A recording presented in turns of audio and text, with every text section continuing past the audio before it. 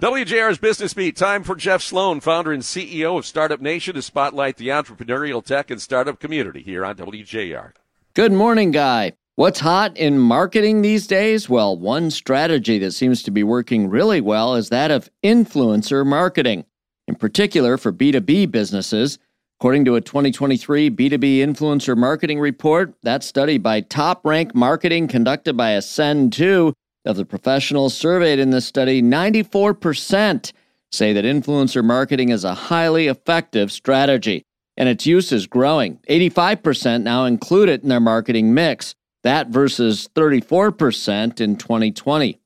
Moreover, 40% describe influencer marketing as adding the most success to their overall marketing program, second only to social media.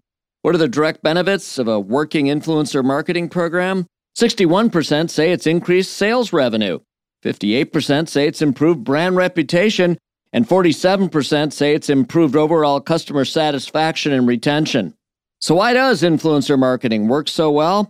Most people say it's because the audience sees these influencers as being authentic and trustworthy. Beyond that, they see them as having subject matter expertise that's relevant to their interest in making a purchase, and they possess subject matter expertise of relevancy as well. So if you want or need to shake it up a bit with your marketing program, try adding influencer marketing to your marketing mix. This segment brought to you today by Dell for Startups. I'm Jeff Sloan, founder and CEO of StartupNation.com, and that's today's Business Beat on the great voice of the Great Lakes, WJR.